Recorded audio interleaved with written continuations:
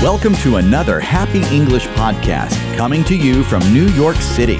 And here's your English teacher, Michael. Hey, thank you, John, and thanks, everyone. This is Happy English Podcast, episode 33, 4 money-related phrases with make. For today's English lesson, I want to show you 4 phrases related to money that use the verb make. My friend Eddie has a great job and makes a living doing computer work.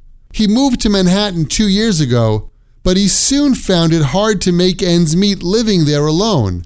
So he decided to get a roommate to help pay the rent. His roommate makes money in sales, so he can afford half the rent. The problem is that the apartment is not big, so they have to make do with living in a small space. Make money means to earn or get money. It has a positive nuance of earning a good or high profit. Lori makes a lot of money selling stuff on eBay. It's hard to make money working as a musician.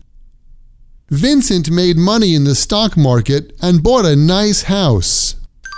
Make a living means to earn money and support oneself or one's family. We often use a gerund, the ing verb, or as after make a living. Jack makes a living selling used cars. We could also say Jack makes a living as a used car salesman. I think it would be tough to make a living as an artist. Tommy makes a living doing accounting.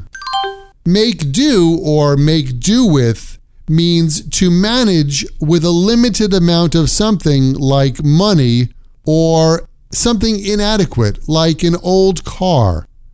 Danny doesn't have a job now, so he has to make do with his savings.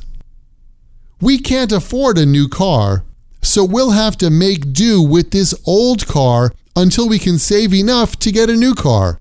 We only brought 2 bottles of lemonade to the picnic. I didn't realize Ken's family is also going to join us, so we'll just have to make do with the 2 bottles. Lastly, make ends meet means to earn just enough money to be able to pay one's bills.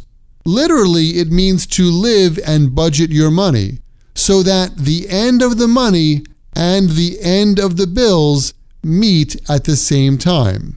You make the ends meet. Chris and his wife just bought a house, so they are working really hard to make ends meet. After the landlord raised the rent, Jenny started working part-time in order to make ends meet. Eddie couldn't make ends meet living alone in Manhattan, so he decided to get a roommate to help pay the rent. Well, I hope you can make do with the examples in this lesson. That's our time for today. Thanks so much for studying, and I'll see you next time at Happy English. This podcast was brought to you by Happy English. Please visit myhappyenglish.com. Show your support for Happy English by leaving us a review. Get English, get happy, Happy English.